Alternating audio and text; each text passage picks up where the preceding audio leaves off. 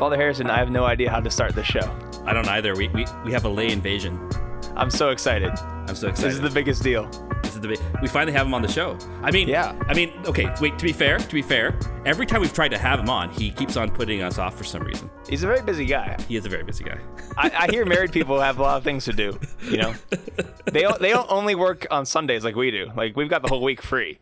Do you want to introduce our guest?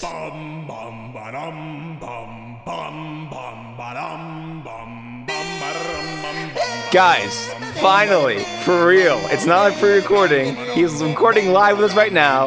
The one, the only, Tommy Ty. That was good. Thank you. Hi. The only time I've ever heard you say my name, Father Anthony, is when you were just dragging me in your episode of The Flu. So it was nice to hear it in a positive way. So for people who don't know, before I did it, like, I guess you can call this a real podcast, right? Well, Spicy Nugs podcast is my first real podcast, and then there was this. But before that, I did 2 joke podcasts with producer Nick, where I just read my own tweets, declared myself king of Catholic Twitter, and then made fun of other people on Twitter. It was very self-indulgent, but yeah. You're not known for self-indulgence at all. I was laughing out loud. I mean, I'm really funny in real life, so I'm not surprised.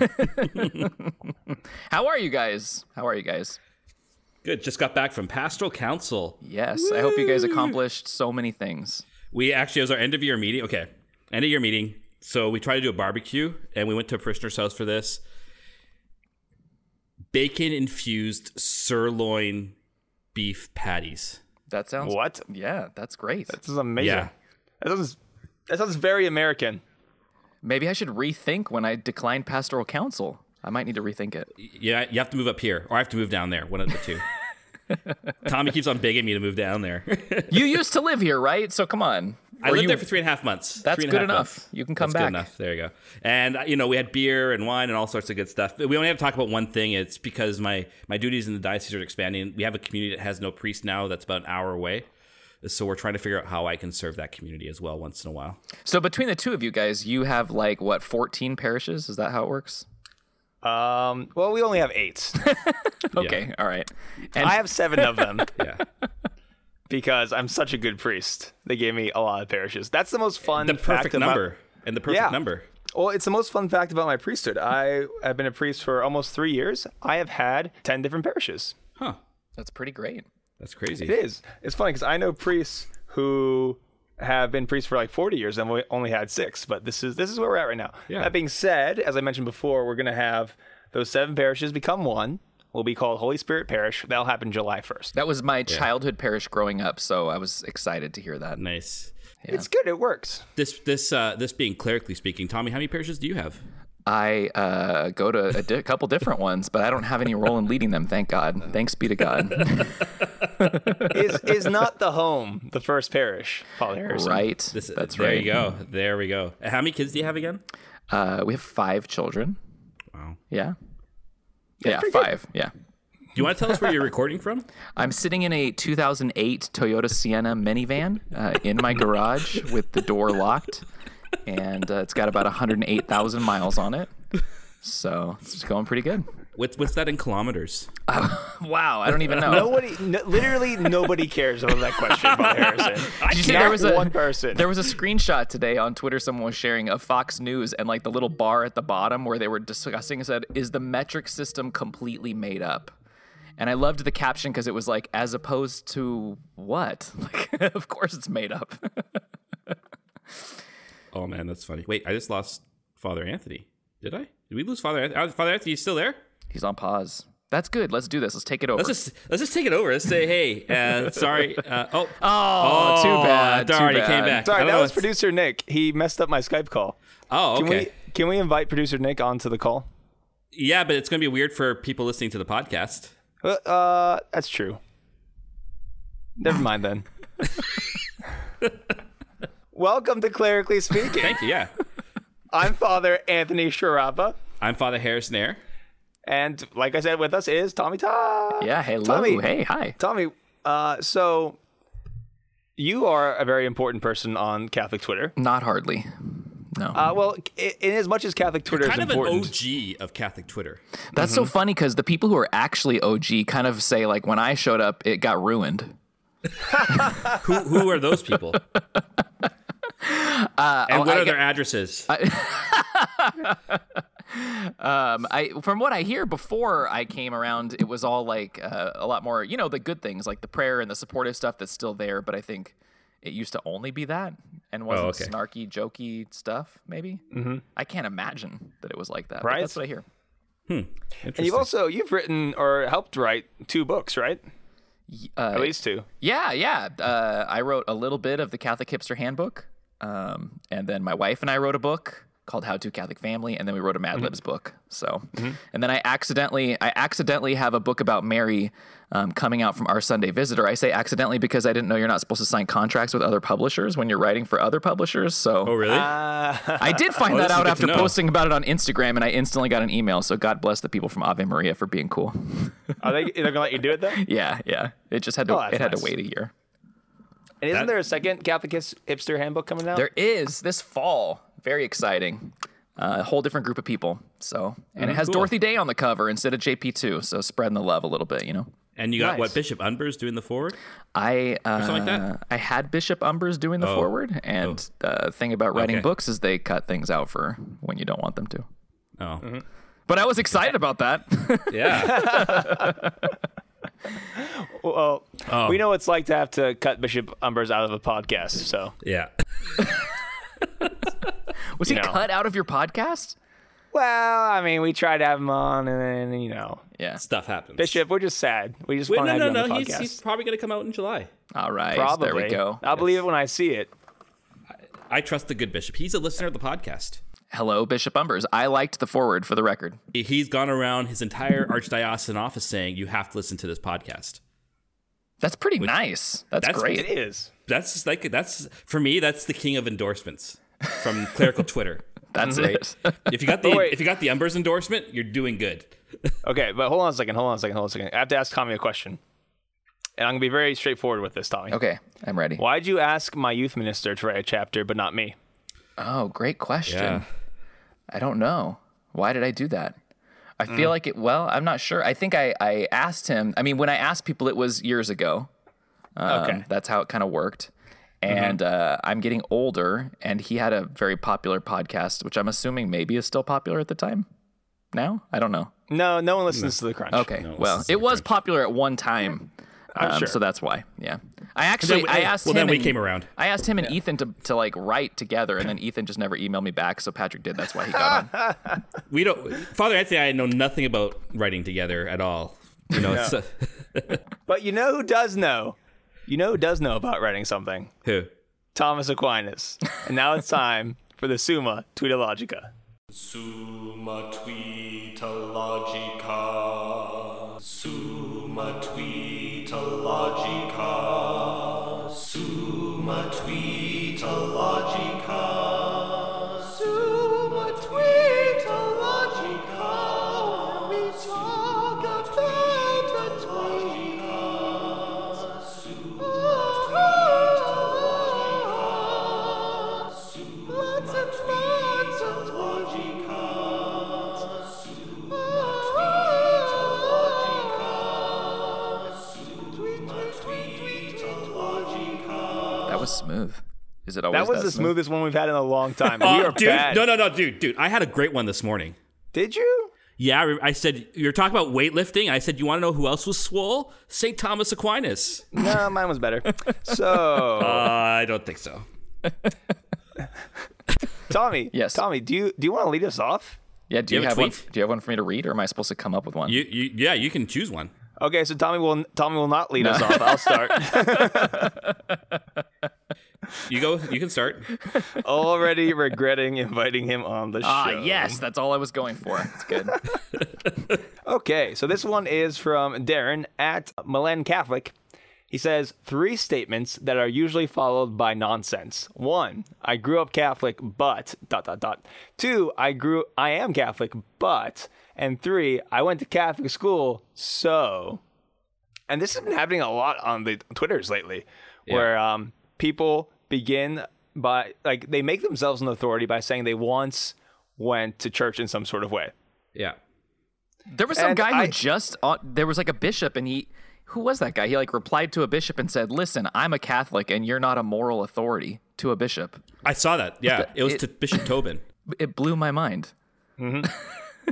Well, here's the thing. Yeah. Everyone who's been baptized and falls away from the faith, they are haunted by their baptism. Because no one's more excited to talk about their faith than someone who used to be Catholic. They do talk about it more than those of us who are hardcore Catholic. Exactly. Yeah, Exactly. It's awkward. So I totally get it. And, who knows why they left? Maybe they're good reasons. I mean, there's no good reason, but maybe more understandable reasons. I don't know. But 100% sure if they begin a sentence with that, they're just going to spew garbage out afterwards.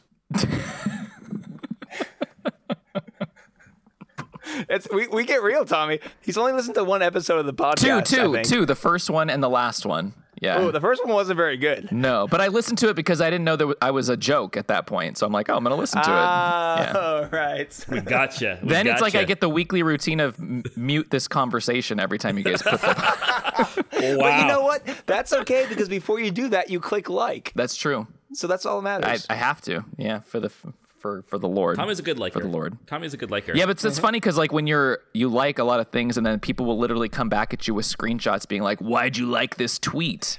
That I'm is like, oh my the gosh. weakest thing you can do on Twitter. That is the most pathetic thing you can do on Twitter or any social media is to screenshot someone's like and question them about it. Yeah. Right? It's like I'm just hitting the like. I don't have any idea.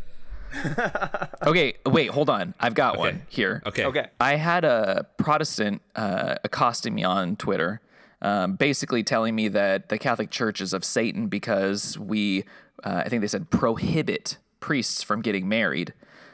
So I tried to point out how wrong they were, and they said this to me, quote, in a tweet, "No one who reads 1 Timothy 4:1-5 returns to the Catholic Church the following Sunday." And I read it and I was like confused as to why that was their conclusion because I didn't really understand where they were coming from. But the good thing was I tweeted that and I tweeted their quote. And probably like 50 people were like, "Wow, I opened the Bible to read it and I feel even more Catholic now." What was the quote? The quote. Because I'm Catholic, I don't actually know what the verses are. Yeah. Dang it. Now I got to look it up. It's something about like, it's like evil to say that marriage is bad and that not eating certain things is bad, stuff like that. We never said marriage was bad. I'm also not. The funny thing was I said nobody is forcing priests to not be able to get married. It's like a voluntary thing. And they're like, breaking news, the Catholic Church doesn't force priests to not get married. It was really awesome. I thought I was going to win, but I didn't. I'm pretty sure probably at one point in time, we actually read that at Mass. Right? It's right. It's like the Spirit clearly says that in later times, some will abandon the faith and follow deceiving spirits that are taught by demons. Then I'll skip down. They forbid people to marry and order them to abstain from certain foods which God created to be received with thanksgiving. For everything God created is good and nothing is to be rejected.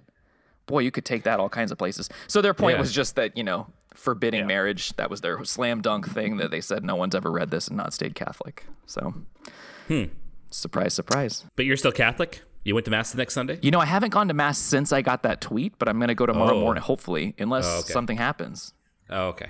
We'll pray for you. Thank you. All right. I got one that I'm hoping will be in Tommy's wheelhouse here with his family. So from Elizabeth Brunig. Tried to teach toddler the Lord's Prayer. Would say it was about 15% successful. And lead us not into the kitchen. Tommy. I love that. What's it like teaching kids prayers? My favorite one is that my wife's family, when they say the before meal prayer, when you usually stop and start eating, they say, "May the souls of the faithful departed through the mercy of God rest in peace, amen." They add that on, and for the first 7 times I visited her family, I started eating till I got the hang of it. But my now 7-year-old was 4 at the time. He used to say, "May the souls in the faithful apartment through the mercy of God rest in peace, amen." Which was great. I enjoyed that. That's awesome. Yeah. That is awesome. Lasagna in the highest. That's a pretty common one. I love that. I just think it's just because they're so eager and they want to do it. Yeah. But they're not hearing it. Their brains still aren't But they're figuring still it all out going yet. with it. They're just like, They're going with it. There's an apartment somewhere. Not and it's into like... the kitchen. but deliver us from free wills. Right? I think that's a Calvinist prayer, isn't that? Deliver us from free will. The praying is good stuff. It's truly a joy, especially when it's time for bed and the kids are like, I'm like, pick one prayer before we go to bed, and they're like, the rosary. I'm like, Is this your ploy to stay up later? I think it is. Yeah, it is. It's kind of brilliant, though. It is kind of brilliant. You're like, how can I say no to praying more? Right? No, it's a big sucker move right there. Yeah. Because you don't want to be like, you don't want to die and meet Jesus. And it's like, yeah, that one time your kid asked to pray the rosary and you were like, no, go to bed. That was bad. Oh, man. This one is from our friend Hunter Lanceman. He says, went to confession, and after absolution, the priest instructed me to go out and forgive others as I have been forgiven. For it is through forgiveness that we bring the joy of Christ to the world. So that was nice. And this is a big one because I think if we have trouble forgiving, there can be a lot of reasons. But I think one of the reasons we have trouble forgiving is because we have not fully seen or accepted the reality and the depth of our own sin, and or the mercy of God in forgiving that. Because if you think about all that God has forgiven you and all that God has prevented you and saved you from, that you didn't even have to confess because of his grace, how can you not then forgive others? So the priest kind of saying that at the end of confession is a nice reminder. I really like that. I mean, I'm not going to do it because I'm very stuck in my own habits in the confessional, but I think it's nice that someone does it. I'm cool if it's like just a thing he's saying. If it's a penance that he's giving, those kind of penances make me so anxious because I don't. Those are the worst. Like I got one a couple times ago where the priest was like, I want you to do something out of character and nice for your wife. And for like the next week, I would like do something and be like, "What did you think that was nice?" Like because I was like waiting to like be able to know that I had accomplished this task. That same priest also, I confessed the sin of like, I won't even mention it. But anyway, he said to me, when was the last time you wrote your wife a love letter? And I got to say back to him, the last time I came to confession with you. And he just started laughing so hard. So that was good too. But so with that, that's interesting. 'Cause like, so I think sometimes like doing like these different things is not a bad idea, but you got to be concrete with people. So like if I want you to do something for nice, I'll say, so what kind of things does your wife appreciate you doing? She likes it when I make dinner for her.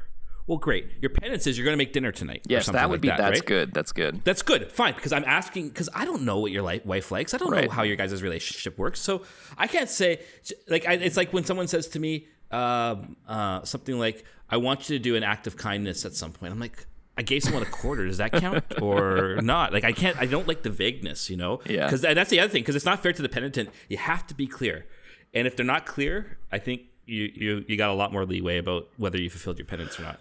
Right, especially if someone suffers from scruples too, because they can drive themselves crazy with a vague penance. So wait, Father Harrison, I haven't seen you move from your seat, but as I see you take another sip of your beer, it's more full than it was last time, and I want to know how that happened. You have someone there? Do priests just have people there to? Okay, there's the answer. The growler. Good call. The growler. I had a bit of leftover beer from the pastoral council. I just pictured the height of clericalism that you have some like nun refilling your beer while you record a podcast or something. I would never assume that. I mean, that would be totally on brand for this podcast. I mean, we were trying to find someone to ordain you a deacon ahead of time so that you could be on the podcast. Oh, man. That would have been great. That would have been really intense. I would have had to grow a mustache. That would have been tough. and a massive potbelly. And yeah. Whoa. Oh, I'm sorry. Okay. But I could have given some really good homilies like, today's gospel reminds me of the Pixar movie Up. In that movie, that was a literal homily at my, Oh my gosh. Okay. Well, you're going to ask something, Father Anthony? Oh, I was going to say, I would never assume that you just had a servant bringing you beer. With your incredible holiness, I assume that the angels just refilled it for you. There we go. Exactly. So, tell me, do you like the beer? Yeah, the beer can. Oh, wow. Look at that. Behind me? The poor people at home not getting to see that. That's tough. I know. You have to come up here sometime and drink it with me. I would love to. I've been to Vancouver once and Victoria once. So why not again? So you need to come up here at some point so we can go see a Canucks game together. Oh man, the only time I've ever gone was a preseason game against the Oilers, and it was 800 times more exciting than a playoff game in California. Yep. I'll tell you the truth. Yep. And I'm going to Father Anthony's falling asleep right now, just for. Sorry, I heard the hockey, and it's kind of late back here. the NHL draft is in Vancouver this year. Oh. One thing that's weird for an American when you go to a hockey game in Canada is that during the national anthem, everyone's just screaming and going crazy, and it's very unsettling because in America, it's like you would be arrested if you did that. It's a weird difference between our countries. It is a weird difference. It is, yes. Anyway, this is not what the people come for. Who's up? I thought that we've done like 4. It's time for Patreon, isn't it? Oh, yeah. Wait, I have to donate to your Patreon? Oh my God, that wasn't part of the No, deal. no, you don't. Actually, yeah. Didn't you know that? You have to pay like a $5,000 fee to come on this podcast. Haven't you been hearing what's been going on in the church lately? You got to pay us a lot of money to be around us, okay? I'm kidding, folks. Joke. That's awesome. I love it. Now it's time for Patreon pontifications. Patreon pontifications. You support us, we read your tweets. I mean, I get it's like $100 for flowers every day. At least that's pretty. I mean, it's better than some of the other stuff the money was being wasted on. Like a $4.8 million renovation to his Episcopal residence. I think the best in San Jose, the retired bishop bought like a $2 million house, and everyone on Twitter went nuts. And then later that day, it was like, never mind, we sold it, and he's moving into a rectory. Well, but initially, this is where I was just like, what's going on with this? Because they were doubling down, saying, well, we owe him a place to retire to. I'm like, yeah. But not a $2 million house. Well, the thing is, a lot of people were like, well, in California. And I'm like, no, that's not true. Like, I know it's a thing to think like a tiny house is $2 million, but not really, no. Patreon pontifications. Please consider donating to our Patreon. Money goes to paying for our equipment and podcast hosting fees, as well as paying producer Nick a just wage for all the work he does. And he's going to have to do a lot of work on this episode. Any money collected that goes beyond that will be donated to the Missionaries of Charity. Go to patreon.com/clerically speaking to having your chosen tweet talked about on the podcast. This week's tweet comes from Lisa Marie Catherine at Not a Taxi. Wow. That's an amazing handle. And it's a tweet from a classmate of mine, the Frank Fryer at Carmelite Nick. We went to seminary together. And it's a video of him trying out a new prosthetic. So hopefully my prototype prosthetic, this is my prototype prosthetic. Hopefully in about 2 weeks, I'll have a permanent one and get up and get moving around. So he lost his foot, I think through diabetes. And he's had a lot of really powerful reflections. He has his own kind of social media thing at Frank Fryer. And it's just kind of neat to see him doing that. And just being a priest kind of feats. That's interesting. Very cool. Yeah. Very powerful. Very cool. Yeah. Can you say prosthetic again? Yeah, you say it weird. I knew it. I felt super insecure as I said it. But then you said it again. That was pretty brave. Yeah, I That said was it good. again, and then I was so flustered by how badly I said it, I could not read that tweet because it just came out all wrong. Prosthetic. Prosthetic. Prosthetic. Prosthetic. It sounds like Prosthetic. prosthetic. It sounds like an Italian drink or something like that. You know. I know. I shouldn't read the tweets. We should just have someone else read all the tweets. That's good enough. Thanks for donating to Anyways, our Patreon. I really appreciate it. And God bless you, Friar Dick. Will be praying for you. He's a really good dude. Check out his stuff on Twitter. Yeah. And he's got a whole bunch of stuff. The Frank Fryer. So I got a question. What's the next segment? Because It can't this is be like uncharted yeah, territories. Right. Or do I just Well, I listen? think- Is the podcast I just sit and listen? Well, since you're on. It can't be because it's not presbyteral exhortations anymore. No, it's not. He's going to be exhorting us, but he's not a priest. Right. So And he's like, "Thank God." when do lay people and priests ever talk to each other about things? Meetings. Meetings. Twitter. Twitter, I guess. Yeah. But I'm thinking more meetings. I'm thinking more of what Father Harrison did earlier today. Pastoral We'll call council. this segment Pastoral Council. Is it going to get new bumper music? Yeah, I'm excited. Yeah, Yeah. It means new bumper music. Very All nice. thanks to you. Very All thanks nice. to you. We have to keep producer Nick. You got to get those inventive juices going all the time, right? Yeah, you got to him keep on his him game, busy. on top of the game. Otherwise, Yeah, he's just exactly. ratioing his Because brethren. Yeah. well, it's all. I mean, let's be honest. Lay people have nothing to do. It's true. And now it's time for Pastoral Council. where the laity are empowered to say words. Oh, yippee! Ooh.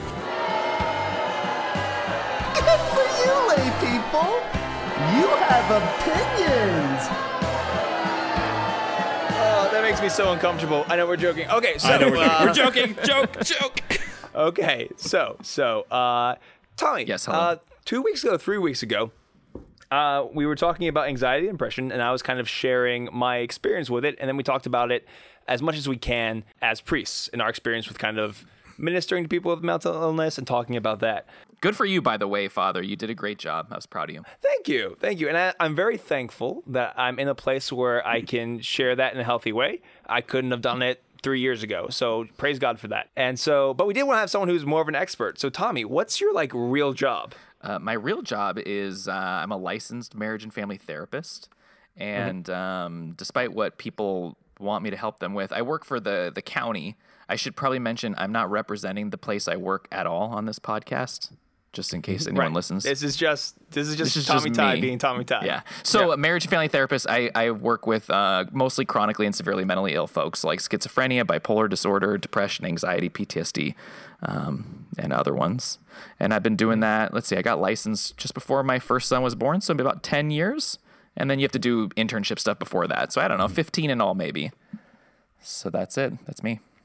Yeah, cool. So you kind of know what you're doing by now. What made you want to get into that? Actually, it was a high school psychology class. I took AP Psych in high school, and just the teacher captivated me, and that was it. It was junior year of high school. Done deal. Nice. Mm-hmm. Everyone's like, I don't know what I want to be when I grow up, so I'm just taking physics. I'm like, no, I'm done. I already know. Let's go. It worked out. Have you grown up, though? Have I grown up? Yes. No. Yes. Not really. Okay.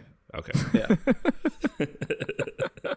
But thank God for Twitter, because there's an outlet for my sarcasm instead of. What does your wife think of your Twitter account, by the way, before we get serious? Usually, if I show her the ones that I'm like, she tries not to check Twitter anymore because it drives her crazy.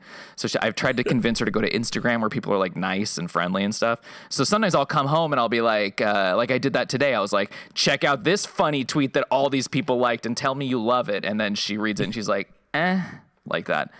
So that's pretty much, that's it. Wow. Yeah, it's good. Yeah. I need that. She keeps you humble. Yes. She keeps you humble. But she's right. Let's be fair. And by the way, folks, she is like the best cake maker I've ever seen. She does make cake toppers. She made an Our Lady of Guadalupe for my son's birthday. It was good. I like the pictures you posted. I'm like, oh my gosh, those are high quality. If you want to know what it's like to be a parent, let's see. 7 minutes ago, she texted me baby asleep, and now she just texted me baby awake. This is how it works, everybody. That is it. Just baby asleep, baby awake. Thank you, Karen, for sacrificing Tommy for the She's hour. not going to listen, appreciate Father. it. No, I doubt it. I know. Oh, okay. But I'll tell her you said that. Anyway, go ahead. Okay, that's good. That's fair. All Before right. we get into talking about your work, Tommy, can you tell us a little bit just about your faith journey? Have you always been super Catholic? Yes, no? Like how did you come to the faith? Okay, adopted at 3 weeks old. So I had my birth parents were 18-year-olds who were good Catholics, so they didn't use contraception, but they also gave me up for adoption, so that was good. So at 3 weeks, I was adopted by my parents. My dad was in high school seminary, as it seems everybody was of his generation. So my mom had two sisters who were religious sisters, and kind of considered it herself.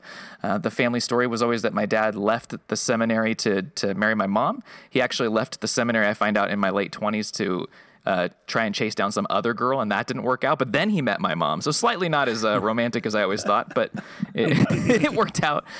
So they were, we lived right across the street from our church, Holy Spirit Parish. I was an altar server. They taught RCIA out of our living room, so I would kind of sit in the RCIA with them and answer all the questions that none of the other people knew the answers to. I was kind of that annoying person. Then I went to college. I went to UC Santa Barbara, kind of drifted away, kept going to Mass every Sunday, but definitely not as faithful as I should have been during that time. When my wife and I got married, I met her. We got married in the church, all that kind of stuff. Had a kid, and then after we had our first kid, there was like a moment of truth, kind of like we go to Mass every Sunday, But like, so what does that mean? And now we have this kid and we're going to raise him Catholic. But like, what does that even mean? Is this something that like we're serious about? Because now someone's going to be like, I don't want to say judging us, but kids kind of watch you and they're paying attention to you and things like that. At the same time, I had a transition at work where I had absolutely nothing to do for like months. And I stumbled upon Catholic Answers, the show that a lot of people stumble upon. And one of the things I heard on that show one day was, if you don't believe what the church teaches, now I'm not saying this is, I'm just saying what I heard, but if you don't believe what the church teaches, you shouldn't be going up to communion, because going up and receiving communion is a sign of you believing everything and being in communion with the church.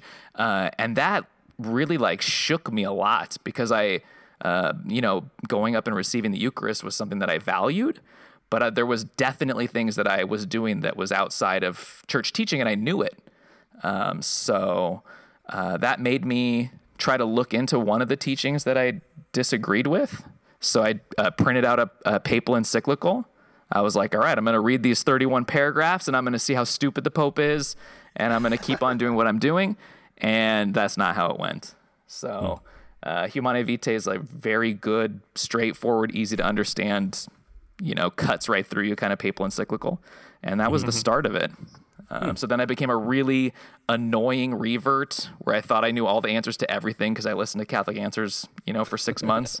And then kind of, slowly developed that way. So that's kind of how it went.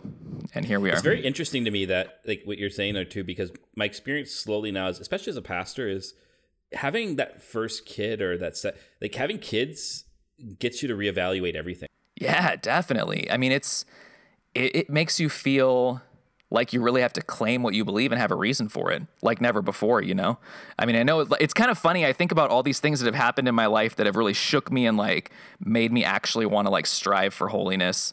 And it's funny because like God's always there. Jesus was always there. Mary's always there. All these things, the church was always there. But like, it's weird to say, but it's like that wasn't enough to really take it seriously for me. It's like having a kid changed everything for me. When our son died, it was like, that made me want to strive to get to heaven more than anything else. And I think it's fascinating how God knows that he's everything that we need, but he also kind of realizes that because of our material existence, he has to like have these certain things kind of strike us in a material way that kind of drive us closer to him. It fascinates me.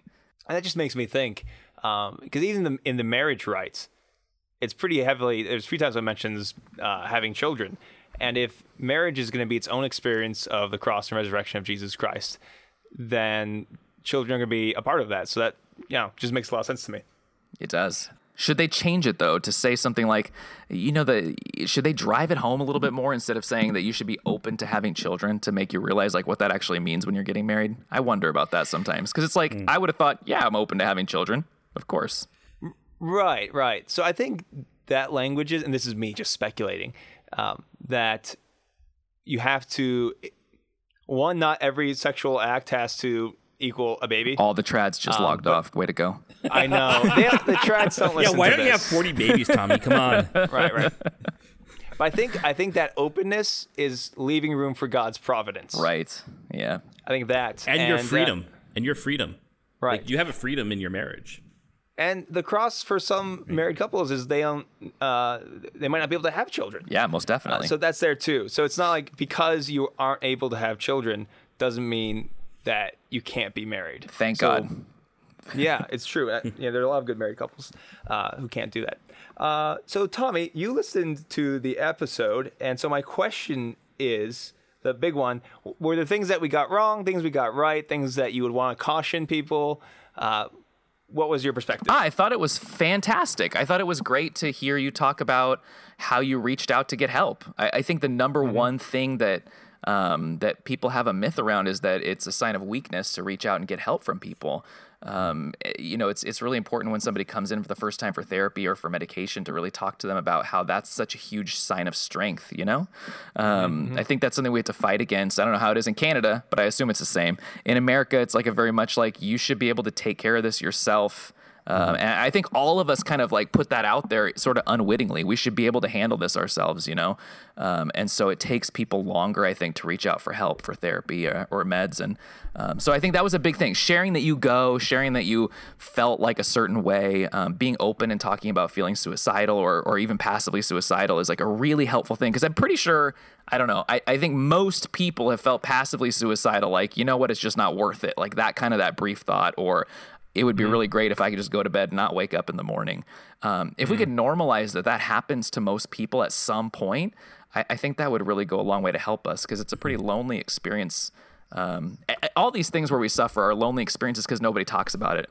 Then if you experience something and you share it, all these people start to tell you about it, which is really helpful.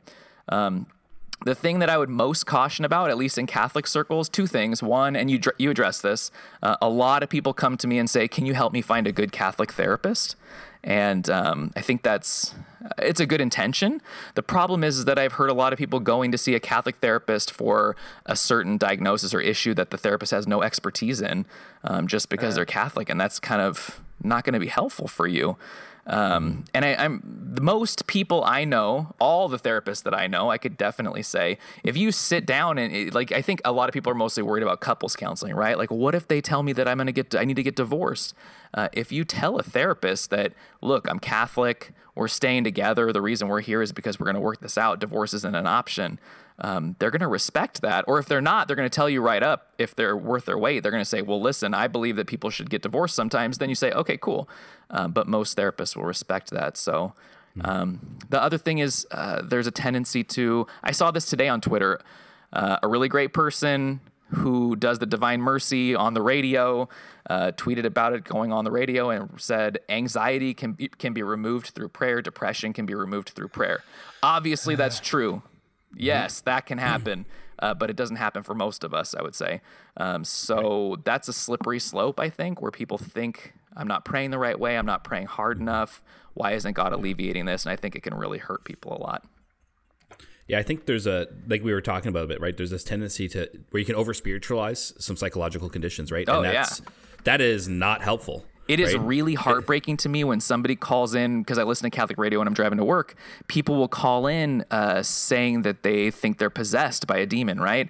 And we'll start talking about the things that are happening.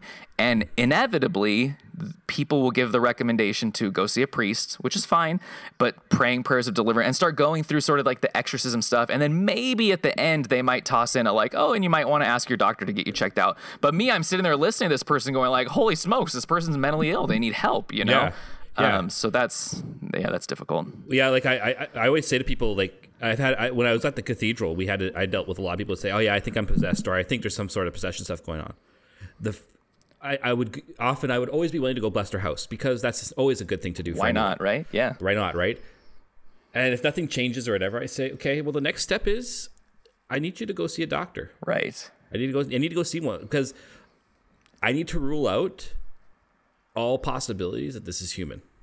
Totally. Right. Exactly. And then only then can we say this is something serious, because otherwise because it can feed this, like, the psychosis or whatever it might be that's going on, and that's dangerous. Yeah, and I'll say that I think a common thing that, I mean, when people are experiencing psychosis, they're hearing voices, they're having these delusional thoughts about things that are happening, and when you're trying to think through and figure out why these things are happening to you, it has to be a big force that's doing it, right? And so that's why you see these themes in people with delusions and voices, that it's like the government, right? Sometimes it's the government, sometimes it's God, because who can have their voice coming to us from all these different angles. And so it makes sense to sort of have a hyper religious bent toward a delusion when you're trying to figure it out. So I think it's worth remembering that, you know, that just because someone's like today, I've literally met with someone today who said every time he tried to read the Bible, there would be spirits coming out of the page, like blocking it so he couldn't read the Bible.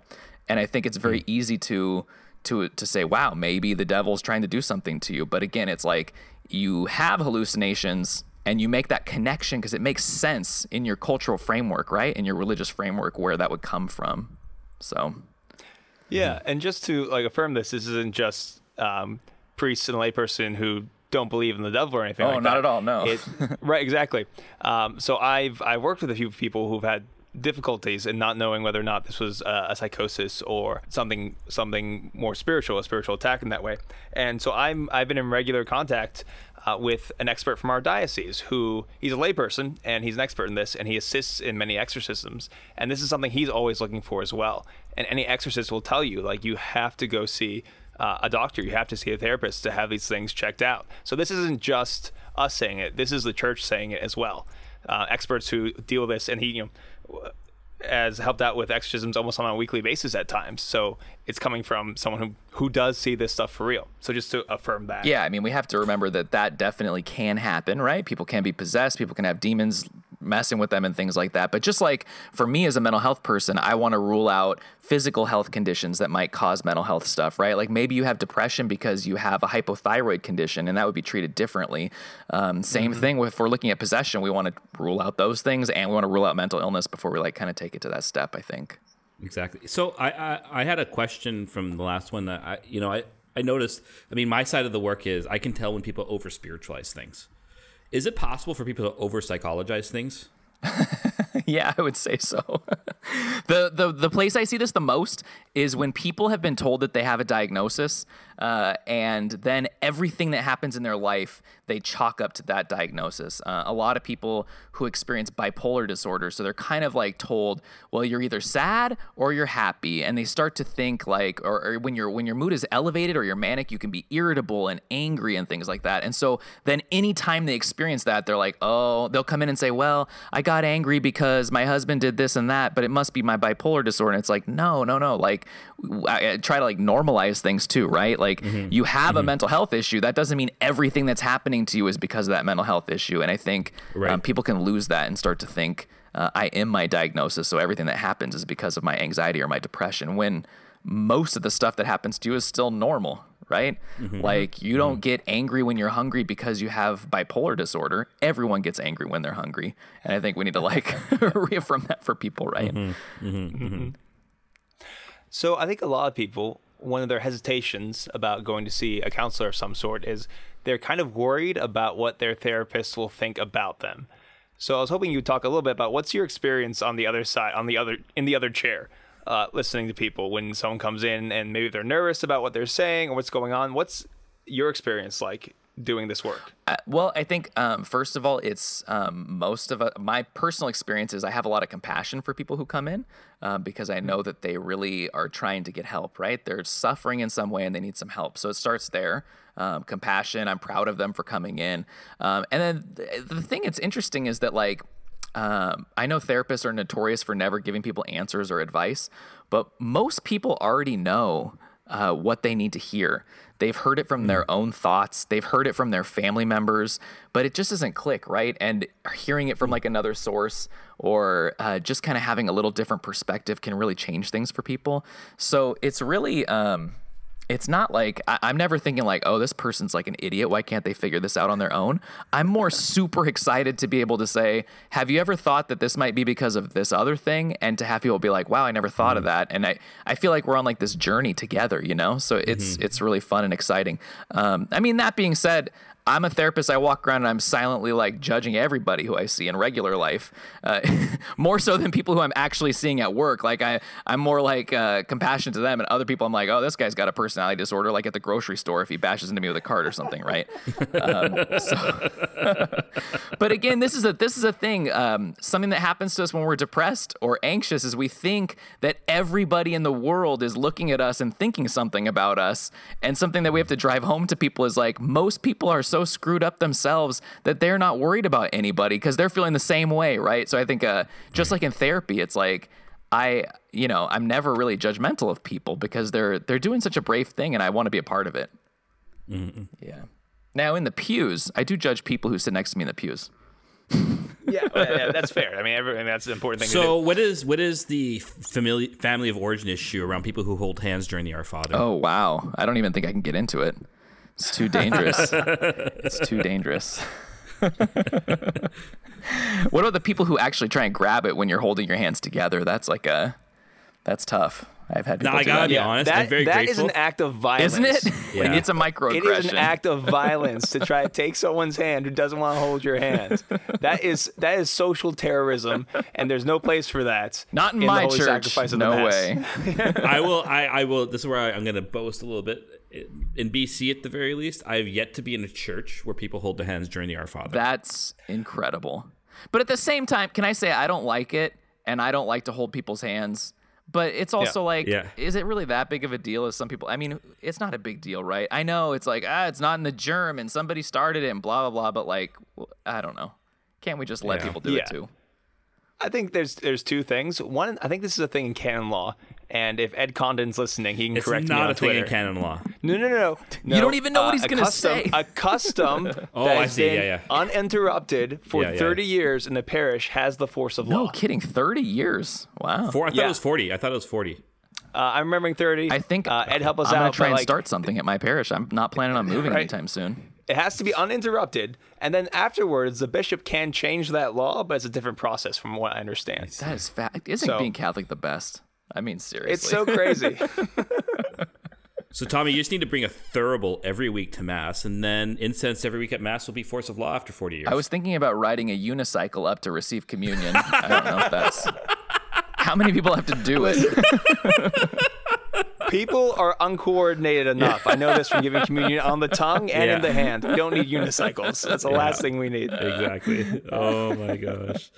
So the other question I had for you, Tommy, is how does your faith work with what you do? Do you ever have times where you're speaking with someone and you're like, oh, man, this person just needs Jesus? Or do you find any conflicts or compliments? How does that work in your Well, life? I work for the government, so that's something to keep in mind at first. So, but really, the thing that I probably bring from our faith most into the therapy room is that someone's dignity and their value doesn't depend on how they're feeling or what's happened to them or how low their functioning is at any given moment. I think that's a powerful thing that, gosh, I don't think very many people give our Catholic faith credit for really hanging on to that. And the secular culture doesn't believe that at all. You know, it's like if you're not getting up and going to work because you're depressed, like you're worthless. You know what I mean? That's like the message that we get.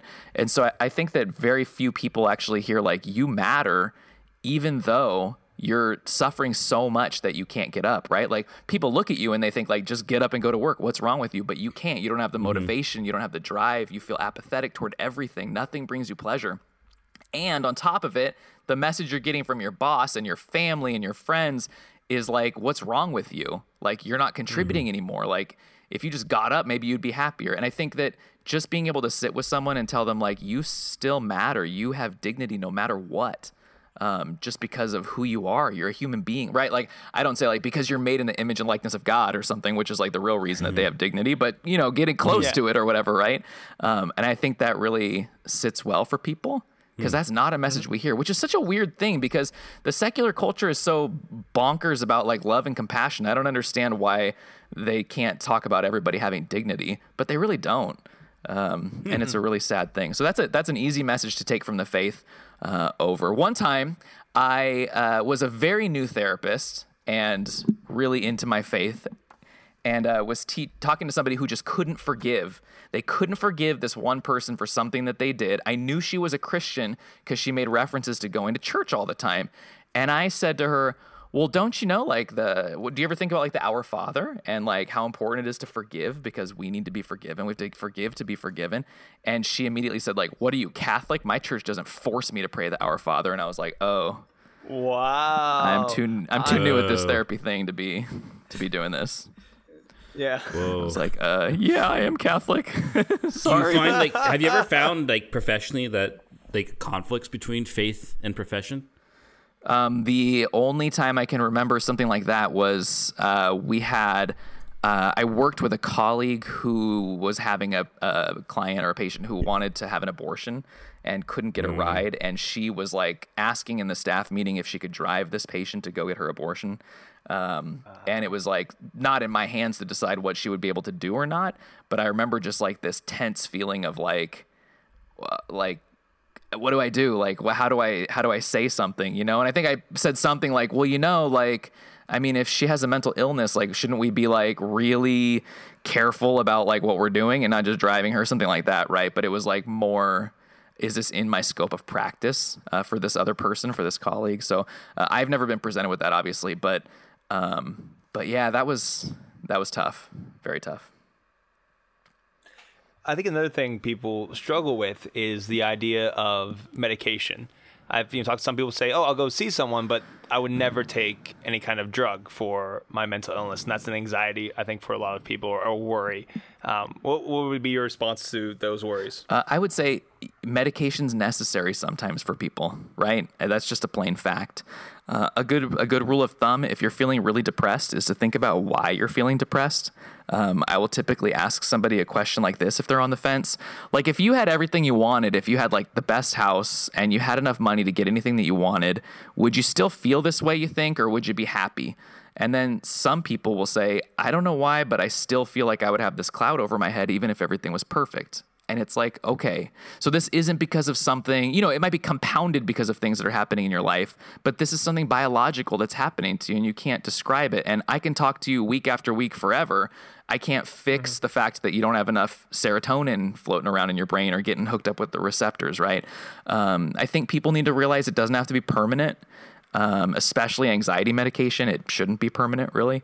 And I think people have to realize that mental illness is an illness, right? It's like, I have high blood pressure because of my birth parent, my aforementioned 18-year-old birth parents. They, cursed me with high blood pressure. I feel like stigmatized a little bit because I shouldn't have high blood pressure. I'm like 37, right? But like, I have to take a medication or I will have a heart attack like in my 50s, right? And it's like, I don't want to, but I have to. There's nothing that can fix this problem except for medication. And for some reason, we don't believe that with mental illness. And that's a huge disservice to people because they suffer so much longer because they think that they should be able to think their way out of it. I would say it's especially bad for people who are smart, which is kind of a weird thing to say.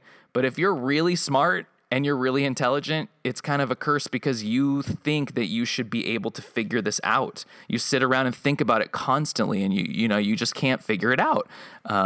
So I think people need to kind of give in a little bit. So this brings up, because my experience is, I think sometimes, unfortunately, and I don't know, maybe I'm out on left field on this. You can correct me if I'm wrong. I feel like sometimes the word depression is almost thrown around too flippantly. Oh, sure. And yeah. Okay. I mean, same with bipolar. People are like, oh, it's so bipolar. Or someone's like, oh, this culture is so schizophrenic and things like that. It's like, doesn't. Yeah, exactly. Yeah. Okay. So what would you say, like, because I think sometimes people think maybe they don't know the distinction between I feel just down, right, and depression. Yeah. I think that's a really important distinction for people to understand, and maybe if you can bring some clarification for it, I think that'd be really helpful. It's interesting because, like, on the flip side, before I answer, I would say on the flip side, for women who have recently had a child, I think they're overly convinced that what they're experiencing is like the baby blues instead of like postpartum depression. Like, and people will be like, "Oh, everybody gets the baby blues, you'll feel better," and so people ignore it and don't get it treated. So that's kind of a flip, interesting thing. The best key to figuring it out would be we focus on like your impairments in functioning is what we would say. If your depression is causing you impairments in your ability to function, right, in certain ways, like accessing healthcare, having friends, going to work, financial troubles, right? If your depression's keeping you from succeeding at those things, that's depression. That's like a serious condition, right? It's not just I feel sad because something happened or I'm just kind of down today. But when you're starting to not be able to function, one of the keys too is pleasure. Finding pleasure in life. We call it anhedonia, which is like when you don't find pleasure anymore in the things that you used to find pleasure in. That's like a huge, huge tip off. Like, I don't know, when I would come home from work and play with my kids like 6 months ago, it brought me a lot of joy. Now I come home and play with them and I feel nothing. Or, now I go out to In-N-Out and I get a cheeseburger and I bite into it and I feel nothing. It's like, that's a really good key. Wait, that's possible? That's big time depression. Yeah, that's huge. You need electroshock therapy for that one. But that's a big key. Things that you used to find pleasure in aren't pleasurable anymore. That's a huge, huge red flag. Because, well, I think too, I think that's even helpful for us like priests when people are talking to us. Those are helpful distinctions to keep in mind when we could say, have you thought about that this might be depression? Without, like, that way you're not throwing it around flippantly. but you hear these key things and you think, I mean, I don't know, but maybe you should go talk to a doctor about this. Sure, yeah. Because the doctor might say, hey, do what? Actually, no, it's just you're feeling a little down for whatever reason. But like right? Father Anthony said in your guys' last podcast, if you walk in and you say, hey, doc, I think I'm depressed, they're like, cool, here's Zoloft. Take it and come back in 6 months. And you're like, oh, wow, really? That's it? So it's a good idea to kind of maybe, depending on where you are, usually there's like a mental health, access line telephone number that you can call and get connected with somebody who can kind of help you out. Yeah, or at least they have references. Sometimes I've found. I was going to say, if you try taking meds, typically for people with depression, it takes like 2 different tries before you find something that works for you. Typically, it takes at least 2 weeks for a medication to start working. So you really have to give it a chance. And I would say the thing I see a lot is that people take a medication, they say, this med doesn't help me, and then they never come back, never tell anybody, and then they go on suffering. So you come back and be like, hey, this didn't work, and maybe there's something else that'll help you too. The only time, like, I gotta be honest, like, I've never, I don't know, looking back, like listening to all your distinctions especially has been helpful, because I'm like, yeah, I've been down those times, but I've never been depressed, I think. But I remember once, I think the only time I've ever really kind of suffered from anything was my first year of seminary. I went through, like, looking back now, it was definitely anxiety. Yeah. I was in the ER 4 times because I felt like I couldn't breathe. Yeah, I'd say that's anxiety, Father. Yeah. But I didn't know. Yeah. And the problem was I was in seminary and I didn't have any I didn't have a family doctor because it's outside my diocese. Right. So and so one time the ER doctor finally kind of gave me, just like, we'll just try these low dose antidepressants. But I remember it was like the weirdest feeling I ever had in my life. Yeah. Like, I felt like disconnected from my body almost. Yeah. I couldn't continue them because I was like, this is just too weird. Like, I couldn't control my emotions or anything, and I was like, this is too much. Yeah, I mean, one of the big things is like, people who take medication sometimes would say, well, it made me not be able to feel anything, and I felt better feeling depressed than feeling nothing, and so that happens sometimes. But again, it's like I was feeling everything. that's the opposite. Huh? I was like in the chapel crying my eyes out. I'm like, why am I crying? That's awesome. I love it. But that was the only time I remember. But looking back, I'm like, that was anxiety. And I kind of wish someone had I wish someone on the formation team even would have had kind of the sense to say, you know what, maybe you should go see the counselor we have on staff or something like that to talk to, because this might be, I mean, actually, my spiritual director was kind of the psychologist on the team, and he never noticed it. Interesting. Yeah. And so I was like, I'm looking back, like, that was anxiety. I mean, thankfully, I kind of worked through it. It's not an issue anymore, but that was definitely anxiety back then. See, you bring a therapist on, and Father Harrison just opens up. I didn't have to do anything. Exactly. See, there you go. Yeah, isn't that beautiful? I actually kind of forgot about it, but as you were kind of talking about the depression stuff, it just kind of, I don't know, it just triggered something about, and the medication stuff, it just triggered this old story from seminary formation. Mm-hmm. Well, I'm glad that you're where you're at, Father Harrison. Me too. Thank you. Good. So, any final thoughts, Tommy? Anything else you want to tell the people before we wrap it up here? I love you guys. I hope that you get help. Not you guys. I'm talking to the fans. Yeah, to the fans. Oh, ouch. I think you guys are great. I think you guys need to remember that you have dignity and get help when you need it. And please, I think people need to feel compelled to talk about suicide, right? Bring it up, talk about it. Don't be scared of it. And talk about miscarriage and all these things that people go through, that people in our parishes, people who you're going to see on Sunday at church, have experienced these huge things that if we built community around them, we would be a lot healthier. So be willing to share your story, right? Like, just walk up to some dude drinking coffee outside after Mass and be like, hey, did your wife ever have a miscarriage? No, don't do that. But, figure out some way to do it that's tactful, more tactful than I can come up with. And just, be open. But before we go, I have one question for him, because we were asking it beforehand, and you told me save it for the podcast. So I saved it for the podcast. Oh, okay. So, Tommy. Father Anthony is so tired. Father Anthony's so tired. It's so sad. I know. Is the chimney ever coming back? Perhaps. The truth is, like, it made my experience on Twitter like less enjoyable, because I was always looking for funny tweets, and that's kind of the reason that I stopped. What did you think about the fact, like, people were kind of like almost like eagerly waiting to see if they made it this week? My favorite thing was when people who I had not interacted with before would be like, you only follow 350 people and you claim to have your finger on the pulse of the Catholic internet. And I'd be like, oh my God, I don't know. I don't even know what to say to that. I'm like, sorry, you know? Yeah. So it was fun. It was fun for a good time. Yeah. And yeah. Well, I can share with the viewers, like when we were talking about doing this podcast, we were just talking about, okay, what we want to do. We kind of were talking about, like, the chimney is a really kind of cool way to kind of get involved with an audience. So that's kind of part of where our Summa Tweetologica came from. I don't remember talking about that. Really? You don't? I think it was just our idea. You guys No, stole that you're from lying. me? I'm pretty sure I don't remember believe that. talking about Tommy at all.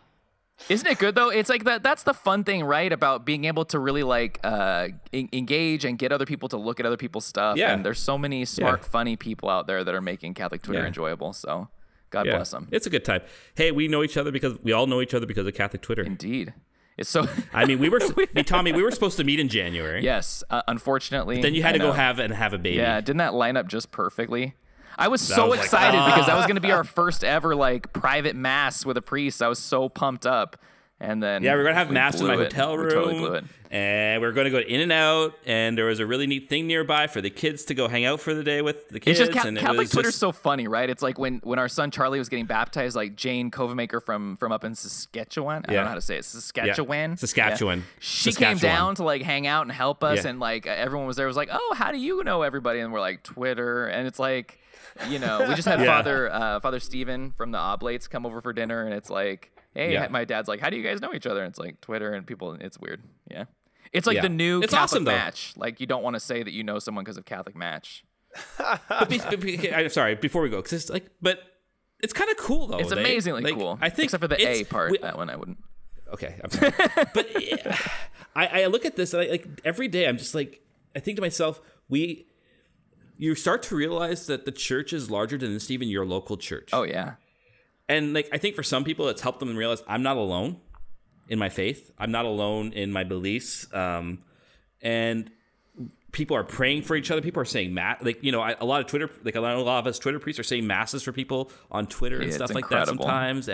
And all these things, it's like, wow, this is actually creating some awesome holiness. I mean, the and support it's that we really- got when our son died was incredible and unbelievable. It was so meaningful to us. And even just like another example, even though Father Anthony's like probably falling asleep right now, it's you guys know Father Michael Lillidahl. He's like one of our friends. He Yeah. lives in the area and comes over. Recently, somebody who worked at his seminary like passed away in this like tragic car accident, and like he was talking about it, and we were like texting about it. 2 days later, I went to daily mass, and the mass was like from another priest randomly offered up for her. I was driving to work the next day, and somebody on Catholic radio was talking about her and just started praying for her on the air. And it's like, wow, it really hit home about like the universality of the church. And I think for me, Twitter has done that. It has shown me that the body of Christ exists here on earth and that we can really make a difference for each other in spite of all the other stuff and the jokes and all the garbage. But the prayer that happens in the community is just incredible. It really is. Okay, Father Anthony, sorry, we're done. I guess we can't joke about Tommy not being on. Well, I guess we could say he's not going to be on next week, but No. So what Okay. I Is that was it? This is saying the end of before the we went joke? Before you went on the 5-minute tangent, which was lovely. Yes. Before you did that, what I was gonna say is this is the end of the Tommy Ty joke. It had a yes. good run, but I think it's time for us to grow as a God podcast. bless my mentions. We'll find a different crutch. In other But words, that- we've grown past Tommy. That's good. You guys have Well, I surpassed was me. gonna- You've I was- surpassed me. It's fantastic. Genuinely, I want to say, Tommy, thanks for being such a good sport with that. It's hilarious. And just playing along, and that's fun because It's hilarious, so and we I think it's appreciate even that. more hilarious that whenever this comes out, no one's going to believe it until they click the link. Right. We made a big announcement for last week saying that you're gonna be on, and it was like, I know no one's gonna believe me, but Yeah. Well, and the idea came from we were talking about the podcast was Jimmy Kimmel and Matt Damon. And Did you ever? Well, this is how sorry, we can't have Matt Damon on this no, week. I never We'll have him know. on I've next never week. heard that before. I've never seen it. Oh, really? No. Oh, yeah. It's like a 3-year joke on Jimmy that's Kimmel. fantastic. And then Matt Damon is kind of jokingly takes over So the I'm show Matt one day. Damon. You're Matt Okay, Damon. I could do that, I guess. Yeah. You care a lot about water. I do. contact the podcast and receive updates at ClericalPod on Twitter or email us. Father Anthony really wants to go to bed. No, seriously, Tommy, thank you so much for being Yes. on. This was a lot of Yes, fun. enjoyed. I think it'll be helpful for a lot of Yeah, people. It was fun. It was So fantastic. So thank you for listening. Please leave us a review on iTunes and tell your friends about the podcast. Tell your enemies too, because Jesus says we must love our enemies. You can find me at Father Sharapa on Twitter. You can find me at FR Harrison. I wouldn't go find me anywhere on Twitter, but I appreciate you guys. Cool. Contact the podcast and receive updates at ClericalPod on Twitter or email us at clericallyspeaking@gmail.com. Peace. God bless. Cool. Thanks, you now guys. just- Oh, let me click.